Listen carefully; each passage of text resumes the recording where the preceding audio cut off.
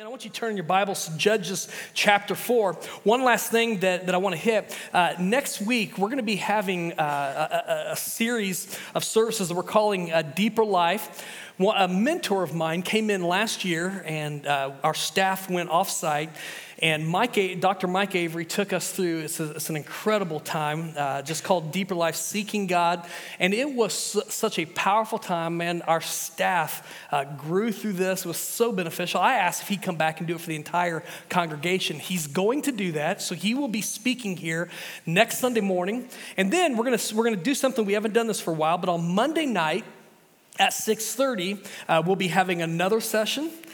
On Tuesday morning, all you got to do is remember 6:30. Tuesday morning at 6:30, Tuesday night at 6:30, Wednesday morning at 6:30, Wednesday night at 6:30. It's begin your day with God, end your day with God. And so it's going to be a time in which it's going to be a time of prayer and praise and just talking about what it means to go deeper with Jesus Christ. So I hope you'll join us. In fact, if you're like, man, I got to be at work at 8 or whatever, I get that. You can leave at any time. In fact, even when the sessions are over, we're going to keep the sanctuary open for those that want to stay and pray. But I'm looking forward to what God has in store for us as we seek his face over the next little bit. Now, we're in this series, Judges, and man, somebody told me last week, it was like, man, I didn't know there was so much crazy stuff in the Bible. I'm like, yeah, I'm telling you, it's right here. And today, I'm gonna read, we're gonna look at Judges chapter 4 and Judges chapter 5. Judges 4 kind of tells a story. Judges 5 gives some context behind the scenes, what is going on. And so there are gonna be 4 people that I just want you to watch out for, some names. Deborah, who's a prophetess and a judge. There is a guy by the name of Barak, who's the commander of 10,000 soldiers. We have Jael. She's a non-Israelite lady who is probably one of the most unlikely deliverers that you would have ever thought about. And then there always has to be a bad guy. There's a guy by the name of Sisera, who is the commander of King Jabin's army. And so we pick up our reading. Last week we were looking at King Ehud, or Judge Ehud, what he did. And at the end of Judges chapter 3, we see that the land had rest for a little bit, but here's what we see. Here's in fact, it said the land had rest for 80 years, but here's what we read in chapter 4, verse 1. The people of Israel again did what was evil in the sight of the Lord after Ehud died. And the Lord sold them into the hand of Jabin, king of Canaan, who reigned in Hazor. By the way, I'm going to be talking about, I'm going to be pronouncing some names, and I am with confidence going to say these names. You don't make fun of me because you can't pronounce it any better. What I say, it's going to go today. You're like, I've studied Hebrew, that's wrong. I'm saying it with an English accent. When Edgar preaches, he's going to say it with a Spanish accent, so we're just all into this. So here we go. The commander of his army was Sisera, who lived in Harosheth Hagoyim. Then the people of Israel cried out to the Lord for help, for he had 900 chariots of iron, and he oppressed the people of Israel cruelly for 20 years. Real quick, I said this in the first message of the series. When it emphasizes these chariots of iron, you see this emphasized in Joshua and in Judges. When it comes to military technology, they're on the cutting edge, and they're very effective. And they're especially significant. You don't see them taking chariots of iron up into the mountains, but they're especially effective in the plain because, as a worn out soldier is fighting, you're no match for these chariots that come through. They'll cut down soldiers that are running. I'm telling you, 900 chariots can beat 10,000 men every single time. Okay, and it's important that we acknowledge that as we continue to read. Now, Deborah, a prophetess, the wife of Lapidoth, was judging Israel at that time. She used to sit under the palm of Deborah between Ramah and Bethel in the hill country of Ephraim, and the people of Israel came up to her for judgment. She sent and summoned Barak, the son of Abinoam from Kedesh Naphtali, and said to him, "Has not the Lord, the God of Israel, commanded you, go gather your men at Mount Tabor, taking 10,000 from the people of Naphtali and the people of Zebulun. And I will draw out Sisera, the general of Jabin's army, to meet you by the river Kishon with his chariots and his troops, and I will give him into your hand." Long question. Barak said to her, "If you will go with me, I will go. But if you will not go with me, I will not go." And she said, I will surely go with you. Nevertheless, the road on which you are going will not lead to your glory, for the Lord will sell Sisera into the hand of a woman. Then Deborah arose and went with Barak to Kadesh, and Barak called out Zebulun and Naphtali to Kadesh, and 10,000 men went up at his heels, and Deborah went up with him. And then you get this weird verse, like we've got this story going, and then you get this weird verse, verse 11, that seems like it's way out of context. Now Heber the Kenite had separated from the Kenites, the descendants of Hobab, the father-in-law of Moses, and had pitched his tent as far away as the oak in Zaanannim, I told you, which is near Kadesh. Okay, so real quick, let me pause. This seems like a random detail. Like, okay, so we've got Deborah, Barak, the impending battle, and all that sort of thing. And then the author of Judges of the story is kind of digressing to talk about some dude that's not getting around along with his family. So he's like, I'm going to take my trailer and I'm going to park it in the middle of the desert, in the middle of nowhere. Nobody's going to be around me. And it's like, what a random detail. Hold on to this, though, because it's going to matter later down the road, okay? So it just seems random, but it's not, I promise. Meanwhile, back to the story.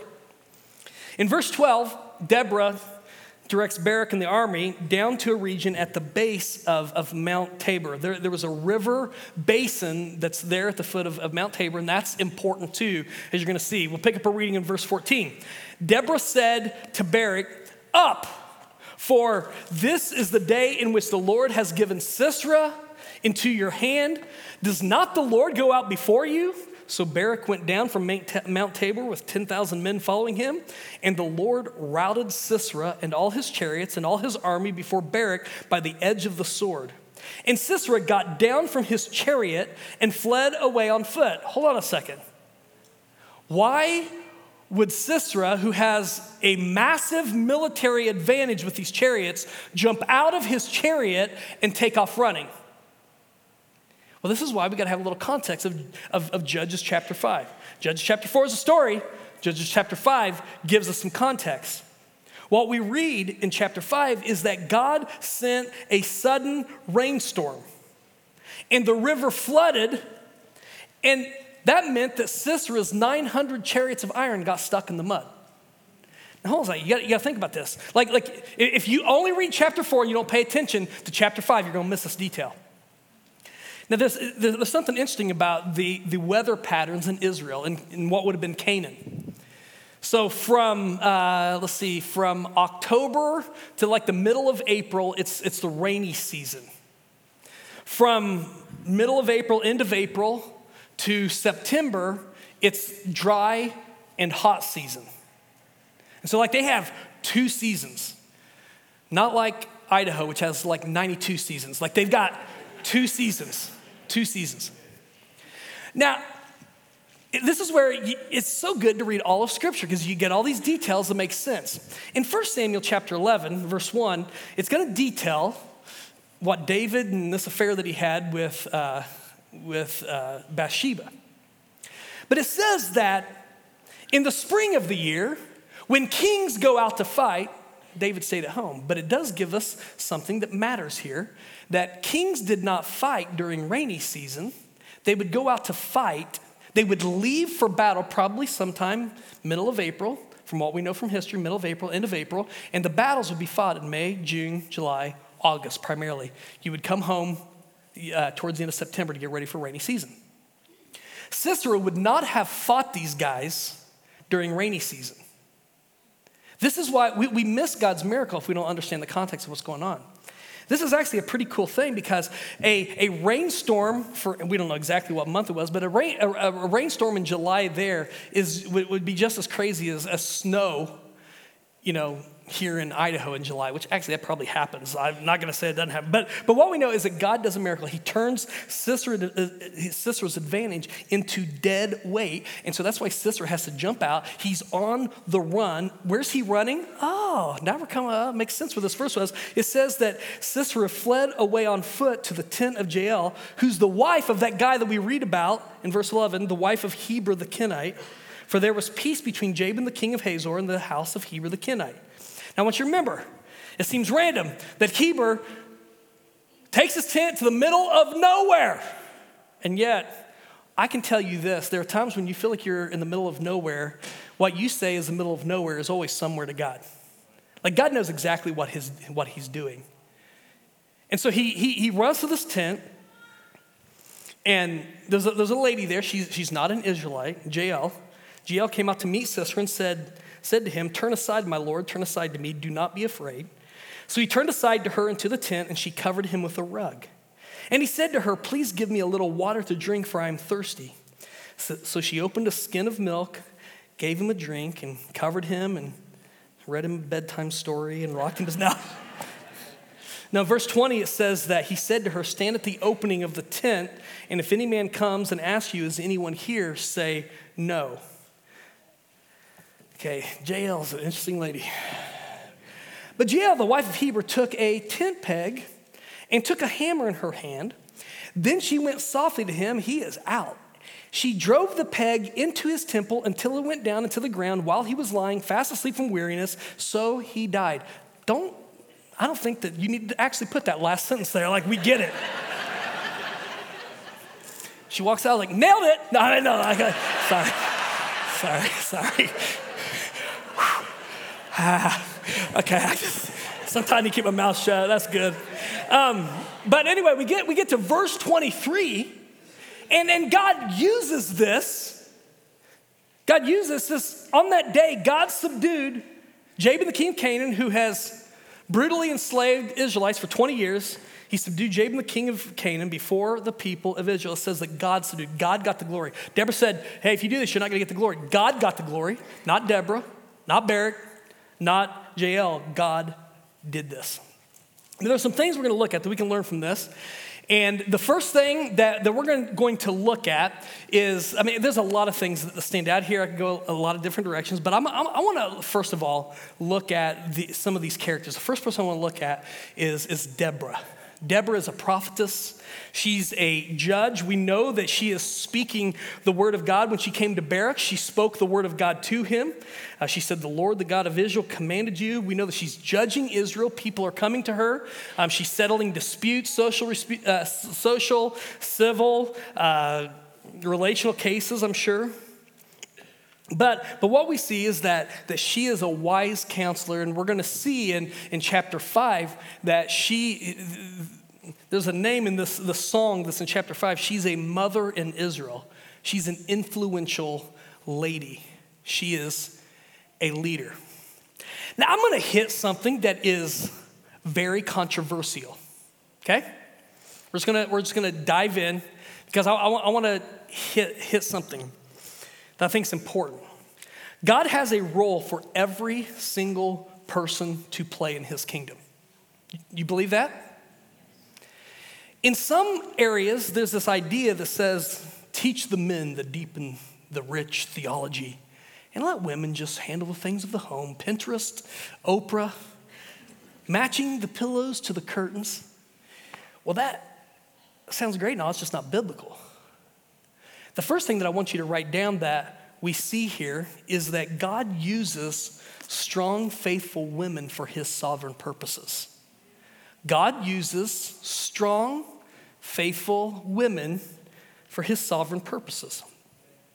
Within the church, there are two extreme positions that I just want to take the opportunity to speak to, not because I want to, because honestly, it'd be a lot easier just to keep people guessing.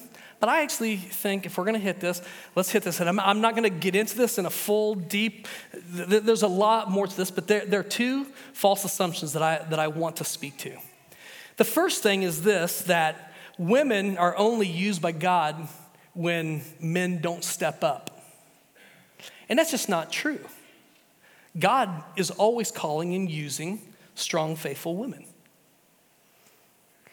I've heard people preach from this passage and they said, well, the only reason Deborah was a judge was because there was no man to step up. Here's the deal. It doesn't say that in Scripture. Quit putting stuff in Scripture that's not there.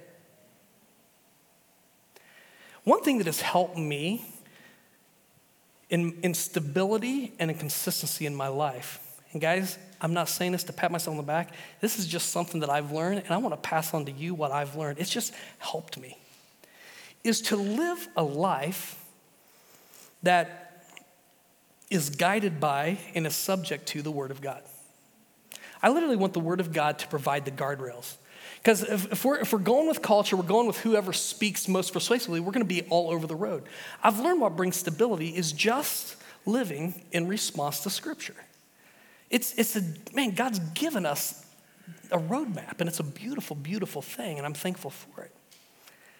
But there's a difference between understanding Scripture and overstanding Scripture. Understanding Scripture is where we bring who we are. We live our lives underneath the authority of the Word of God. We'll allow the Word of God to speak. Overstanding Scripture is where we take our theological positions and we try to get proof texts to support what we want to believe. That's overstanding Scripture. Overstanding Scripture will send you down the wrong path. It's understanding Scripture that's most important. Now listen, there are some things that are very clear in Scripture, dogma that we need to hold on to with both hands. There are doctrines that have come, there are different interpretations where we might not see the eye with everyone. There are some things we need to give grace. But where Scripture speaks clearly, we just need to respond to the clarity of Scripture. And so I want us to first see Deborah is a respected judge as well as a prophetess. And I want to say something, even as you study the New Testament, you study through all the spiritual gifts, I want to say this and then I want to explain this. God gives women every spiritual gift that he gives men. There is no qualification to the giving of spiritual gifts. There is qualification given to the context at times in which those spiritual gifts are used. And we have to just acknowledge this. But what I want us to make sure that we understand is it's for sure not the case here at Grace. Women aren't second-class citizens expected to only memorize and study Proverbs 31 and the part in Ephesians 5 that talks about submitting to your husbands. No, women, listen to me. You are going to give an account to God for the fact that you studied the whole counsel of the Word of God and that you lived in response to it. Now, I didn't marry a weak woman, and I'm not raising a weak daughter. Within the church, boy, do you feel how quiet it is? Like it hasn't been this quiet in here forever. Within the church, women are going to be used by God for his sovereign purposes. Now, there's another extreme position, though, that I want to hit, and I want to speak to this false assumption, and that's that biblical gender distinctions don't matter, that anything men can do, women can do, probably better. Now listen, many things, women, you do a lot better than us guys, and we need to figure that out. But this account challenges that false assumption as well. First of all, when Deborah is introduced, she's not just introduced by what she does, she's introduced by who she is. She's the wife of Lapidoth. We don't know anything about Lapidoth, but what it acknowledges is that she is the husband of Lapidoth. He is the leader of the home. It's the Hebrew way of saying that she has an identity in a home led by her husband, because that's the role that God had given Lapidoth to play. He's one responsible for his home. It doesn't mean that she doesn't have responsibilities. It means that ultimately, though, he has that responsibility. I think it's also important to note that in the Old Testament, there are three primary offices that are presented. There's the office of prophet, priest, and king. Well, we know that she's a prophetess. We also know that the prophet Isaiah has a wife who's also a prophetess. We know even in the New Testament that there are those who are women who are called prophetess. So women fulfill that role. We know that Deborah has authority. In fact, what you'll see in the book of Ruth, you'll see this also in 1 Samuel, that the judges, they're called the rulers of Israel. So there is civil authority that she has. But I think it's important that we acknowledge, though, that there's one role that women don't have in the Old Testament, and that is that of priest. Dude, I'm going to tell you, I can feel So like every once in a while, I'll get emails tell me, hey, we're leaving the church because you had a female pray, or you had women do that. Like, I'm going to tell you right now, some of our strongest leaders here at Grace Bible Church are women. We have women that serve on the church board. We have women that lead in a variety of areas. And again, I want to be guided by Scripture. A lot of times they'll use a proof text, 1 Timothy 2:11. Well, Pastor Keith, don't you know that women are supposed to be, they're supposed to learn quietly with all submissiveness? Like, yeah, I know that verse. But I appreciate the context of Scripture. We measure Scripture with Scripture. We balance things together. And so what you got to understand is Paul and Timothy, he's writing to him for how you're setting up the church, what your role is for elders. And chapter 2 and chapter 3, you need to keep on reading because it's not one verse you can use a proof text and take out of context. He's taking this specifically. He's saying specifically, very clearly, that women should not serve in the role of elder within a church. They teach, they prophesy, they have every spiritual gift, just not within the capacity of elders. It's interesting when we look at Deborah's account, Deborah is the only judge that you're going to find that did not lead her troops into battle. There were some things that we see here, but for me, this is a very significant thing that we need to look at. And so I think it's better for us to say that everything a man who isn't an elder can do, a woman can do. And I'm very thankful for those strong women that are being used by God for the glory of the kingdom. My prayer is that my daughter is going to be raised, she's going to be a Deborah. And I pray that for every one of you. But there's this false dichotomy that I just want to speak to you. You just need to know where I stand. I don't like hitting this, but man, I just don't want there to be any questions. Let's speak to this false dichotomy that either there's no distinction of roles at all, or that we have to believe that the women have to be suppressed or diminished in some way. That's just simply not true. The Bible teaches equality of position, equality of giftedness, but there are distinctive roles. It's in Scripture. And so like on both sides, we have our arguments. Well, no, it needs to be this. Well, don't read into Scripture. But another say, well, it's just, cultural thing. And listen, that's why I give grace when it comes to some of these areas. I do. Like, I have very good friends who totally disagree with me on this. But I want to be faithful to the word here. And so I would just say this, women, 3 things I want to say to you. And then I'm going to move on, and you guys can say amen again. Women, listen to me. Number 1, God has a calling on your life just as he does men. Accept that calling. Number 2, you are a leader with spiritual responsibility. Embrace it.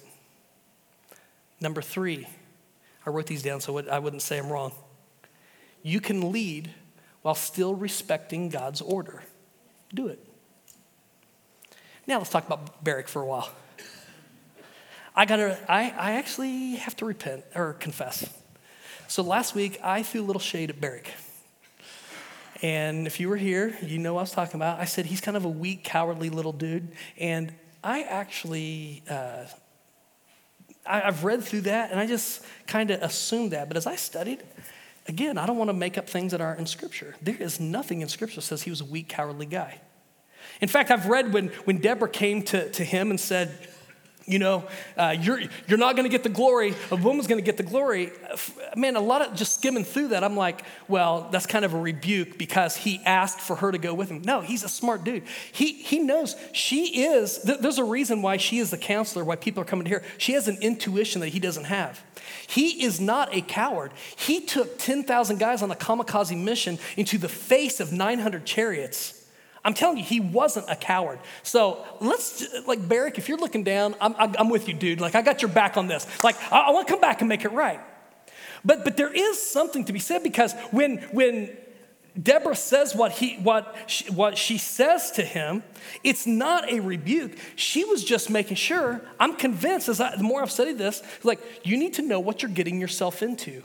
You're not going to get the glory for this. God's going to get the glory for this. You're not going to be the one who ultimately kills Sisera. Somebody else is going to do this. You just do what God's called you to do. And you know what? Barak did what God called him to do. And that's why in chapter 5, he's not a wimp because the song that's sung is the song of Deborah and Barak. They sing it together. They're both affirmed here. So I got to give him his props. So this is where I want to look at chapter 5 for the time that we have left to make sure that we're on the same page when we dig into this. So what we see is that, man, Israel, they're in a bad place. You look at verses 6 and 7, they can't even travel or live in safety because of what's going on. They live in fear. Deborah stands up as a mother in Israel. She saw the problem. She wasn't a warrior. In fact, it's the guys that went to battle. In fact, verses 1 and 9 of chapter 5 affirm the commanders of Israel who offered themselves up to fight. I love this line. It says that the people praised the Lord. God was glorified through their leadership. You keep on reading verses 13 through 15. They actually affirm the Israelite men who marched up to fight. But look at the end of verse 15 going into verse 16. Among the clans of Reuben, there were great searchings of heart. Why did you sit still among the sheepfolds to hear the whistling for the flocks? And it says it again, among the clans of Reuben, there were great searchings of heart. Gilead stayed beyond the Jordan, and Dan, why did he stay with the ships? Asher sat still at the coast of the sea, staying by his landings. You're like, okay, so what's the deal? What they're saying is, when it was time to fight, there's some people that said, I don't know that we're just called to this.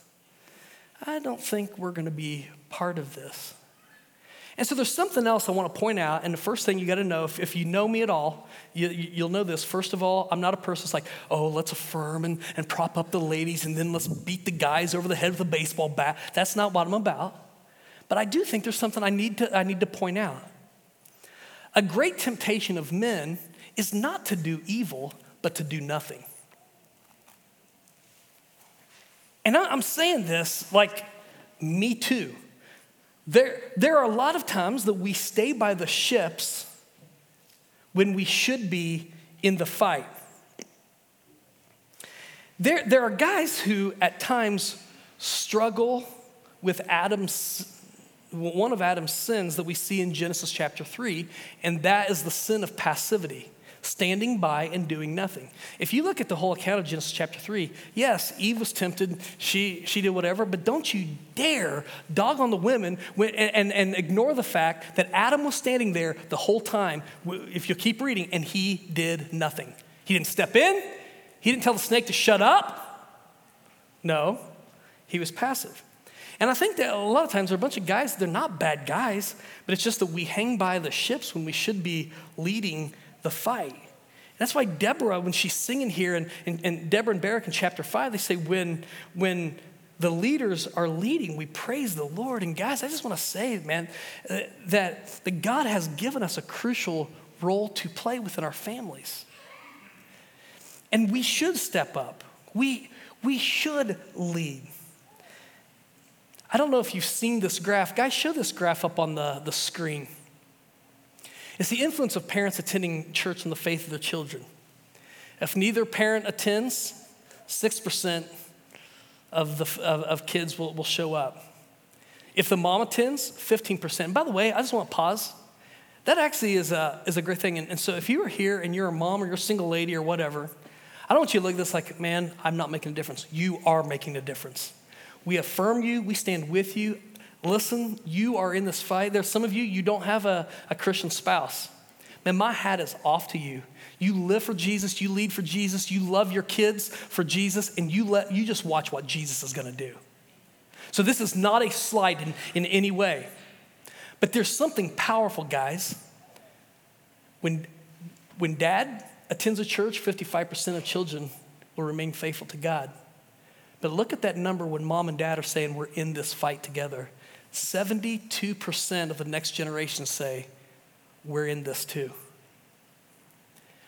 Guys, a few years ago, we did this Bible study. The guy that taught it was Robert Lewis, and he was talking to guys, and he said that when you look at Adam's sin in Genesis chapter 3, there were actually four parts to this. First of all, he fell into passivity.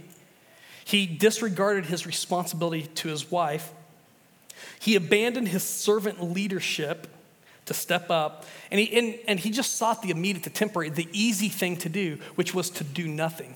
But Paul, I love what Paul does. He talks about the first Adam and the second Adam in Romans, also in 1 Corinthians. And when we look at the second Adam, Christ, what did Christ do? He actually turned everything upside down. It says that we see that Jesus rejected passivity, that he accepted responsibility. He chose to lead courageously. He expected the greater reward.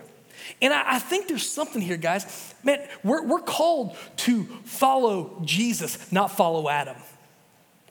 There's a reason we're not called to mimic Adam. We're called to follow Jesus. Guys, I'm not here to dog you. I know it's hard. Like, I am not going to fight. There are times when my wife and I get into an argument, the last thing I want to do 2 hours later when it's time to go to bed is to pray with my wife. I'm just being honest. It's not easy, but leadership usually isn't easy, guys.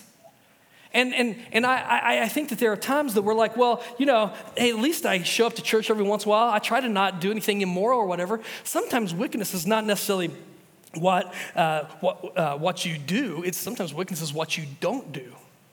And what we're also going to see if we continue on in reading in Judges chapter 5 is doing nothing when something has to be done has a price. Doing nothing when something has to be done has a price. There's this interesting contrast in verses 23 and 24 and it's talking about this whole thing. It's talking about a specific city that did not come out to fight. They were invited to fight, and there's a curse given. Curse, Meroz, says the angel of the Lord. Curse its inhabitants thoroughly because they did not come to the help of the Lord, against the mighty. Most blessed of women be Jael, the wife of Heber the Kenite, of tent-dwelling women, most blessed. And then it details what she did. And it doesn't say that the inhabitants of Meroz did anything bad. It doesn't say, they hung back, smoked dope, and raided the tents of everybody that had left to fight. No, it doesn't say that. It just says they did nothing. And God cursed their inactivity. And I think that there are times that we're like, well, I don't want to make any waves. It's a lot easier for me to just stay in the back. And guys, this is men and women. This is all of us. God has called us. And when he has called us, we follow. Sitting on the sidelines not only robs us of rewards, there are times that it brings us under a curse. And what we see is the inhabitants of Meroz, they're aligning themselves with their Canaanite neighbors, staying home. When there's Jael, who's a non-Israelite, she aligns herself with God because it's the right thing to do, but she gets the blessing. And I want to tell you, there are times that we do things, and I hit this last week, there are natural consequences to sin. There are natural consequences to doing the same thing. Every choice and decision we make has a natural consequence. Even beyond the moral thing, you buy a car, you choose between two cars, based on what car you go with, there are going to be natural consequences. There just are. And I'm not going to tell you which car to buy, which not to buy. I do have some opinions about that, but I think there are a lot of times we're like, oh man, God must hate me. No, he doesn't hate you. You're just going through stuff that's the natural consequence of either sitting by and doing nothing or doing the wrong thing. Doing nothing when something has to be done has a price. And I wish I could spend time there. I got to keep moving. Let me close with this. What we also see from this account from Judges chapter 4 and Judges chapter 5 is this. One day, perfect justice will be served. One day, perfect justice will be served. I want you to look at the end of Judges chapter 5. Look at the end of Judges chapter 5. Beginning in verse 28, Deborah and Barak, as they're singing the song, they're imagining Sisera's mom worried about what's taking Sisera, the bad dude, what's taking him so long to get home. She's like, did something bad happen? And so all the princesses in King Jabin's kingdom are like, oh, no, listen, we know Sisera's going to win. He always wins. They're probably dividing all of the spoil because they've got so much stuff. They're probably still raping all the women. And you're like, that is not in there. Yeah, look at verse 30. There's a womb or two for every man. What do you think that's talking about? That's what it's talking about. Meanwhile, Sisera is in a tent being killed by a woman. Perfect justice is being served. A guy who spends his life oppressing abuse is part of the law. He's brought down. I love this. And did you know Israel, they love these stories of God's deliverance. It's kind of that when they hear one of these stories, it's like me anytime I eat a good steak. My my family says, Dad, you're so weird. You're enjoying your food too loud. Because when I'm eating something good, I'm like, oh man, this is good. Oh man, I love this. I'm like, Dad, like that's kind of creepy. Quit.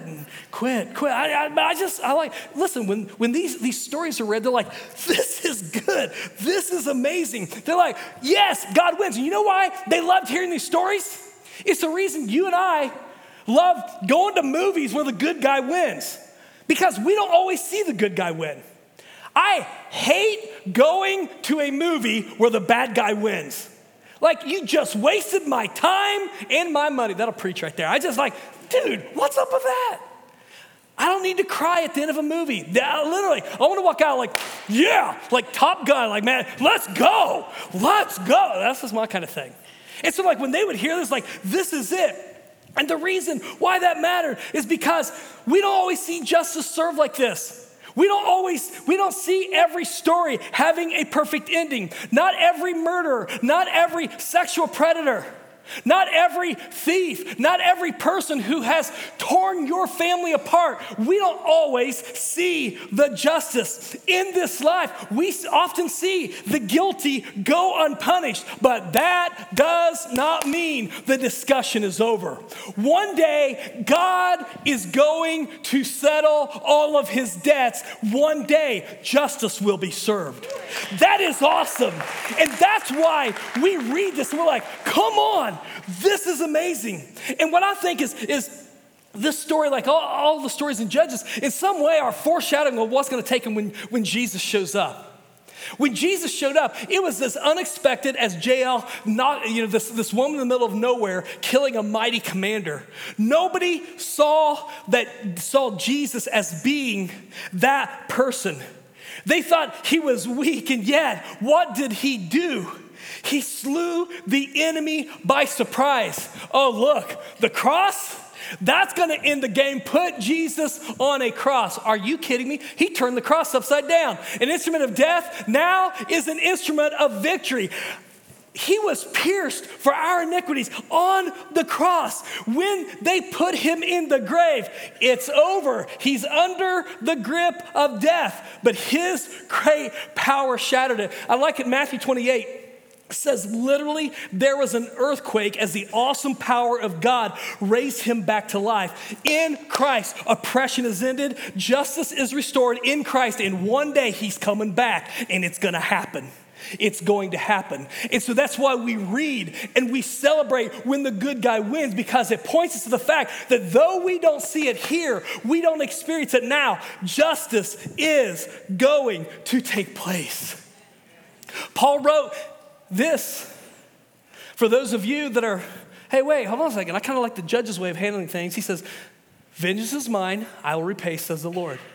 So if you're thinking about getting some tent pegs and going out and nailing some heads to the ground, that's not your place. The cross has changed everything. The cross reminds me that all wrongs are going to be righted, not through me, but through Jesus. But I would also say this.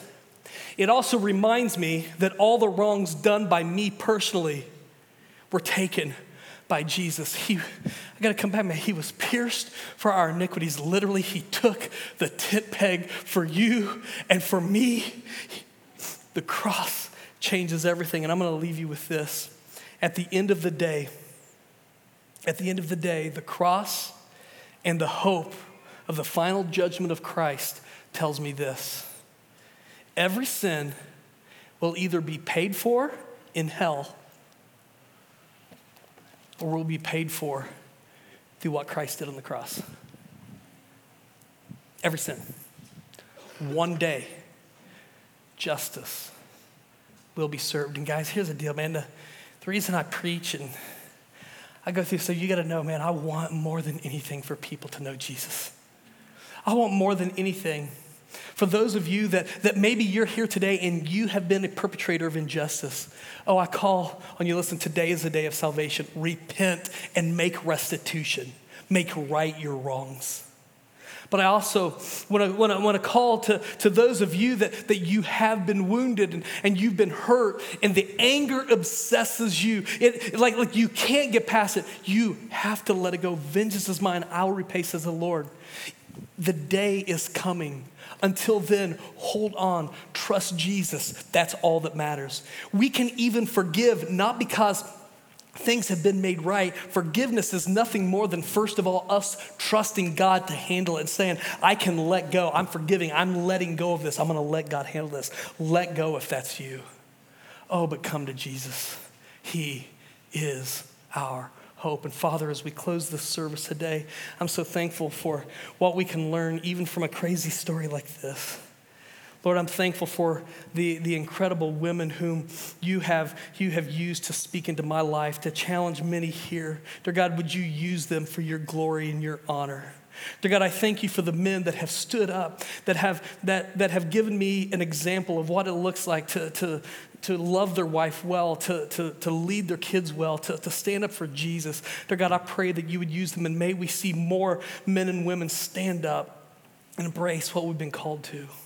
But God, I also pray for those who are running. God, may you arrest them. May they come to you. May they trust you. Save them, I pray. I pray for those that have been hurt, that are so filled with anger and hurt and all of that because of what they've experienced, and it is wrong. God, I'm praying that they would trust you with vengeance. Dear God, may we hold on to this fact that one day perfect justice will be served. But it's not going to be us that does this. It's going to be you.